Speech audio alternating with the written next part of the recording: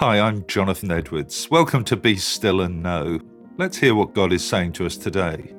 Proverbs chapter 1, verses 8 and 9. My child, listen when your father corrects you. Don't neglect your mother's instruction. What you learn from them will crown you with grace and be a chain of honor around your neck. The writer of Proverbs spent a lot of energy focusing on the family. He knew that a strong family was the most crucial building block for the whole of society. Today, nothing has changed. Society pays a terrible price when families fail to experience love and security.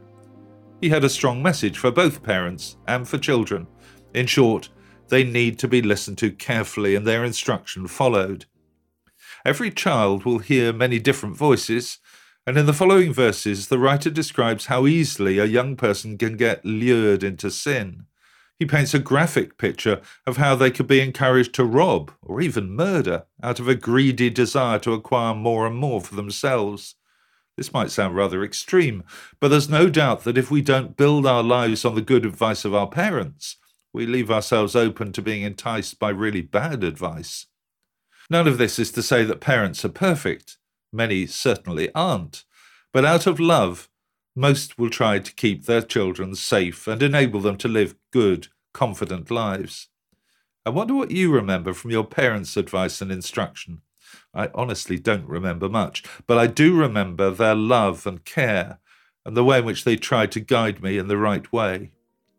I've never thought of what they said as being like a chain of honor around my neck, but I get the point that the writer of Proverbs is making, and I'm grateful for their advice and their correction.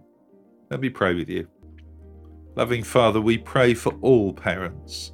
Help them always to be wise and loving in the way in which they speak to their children.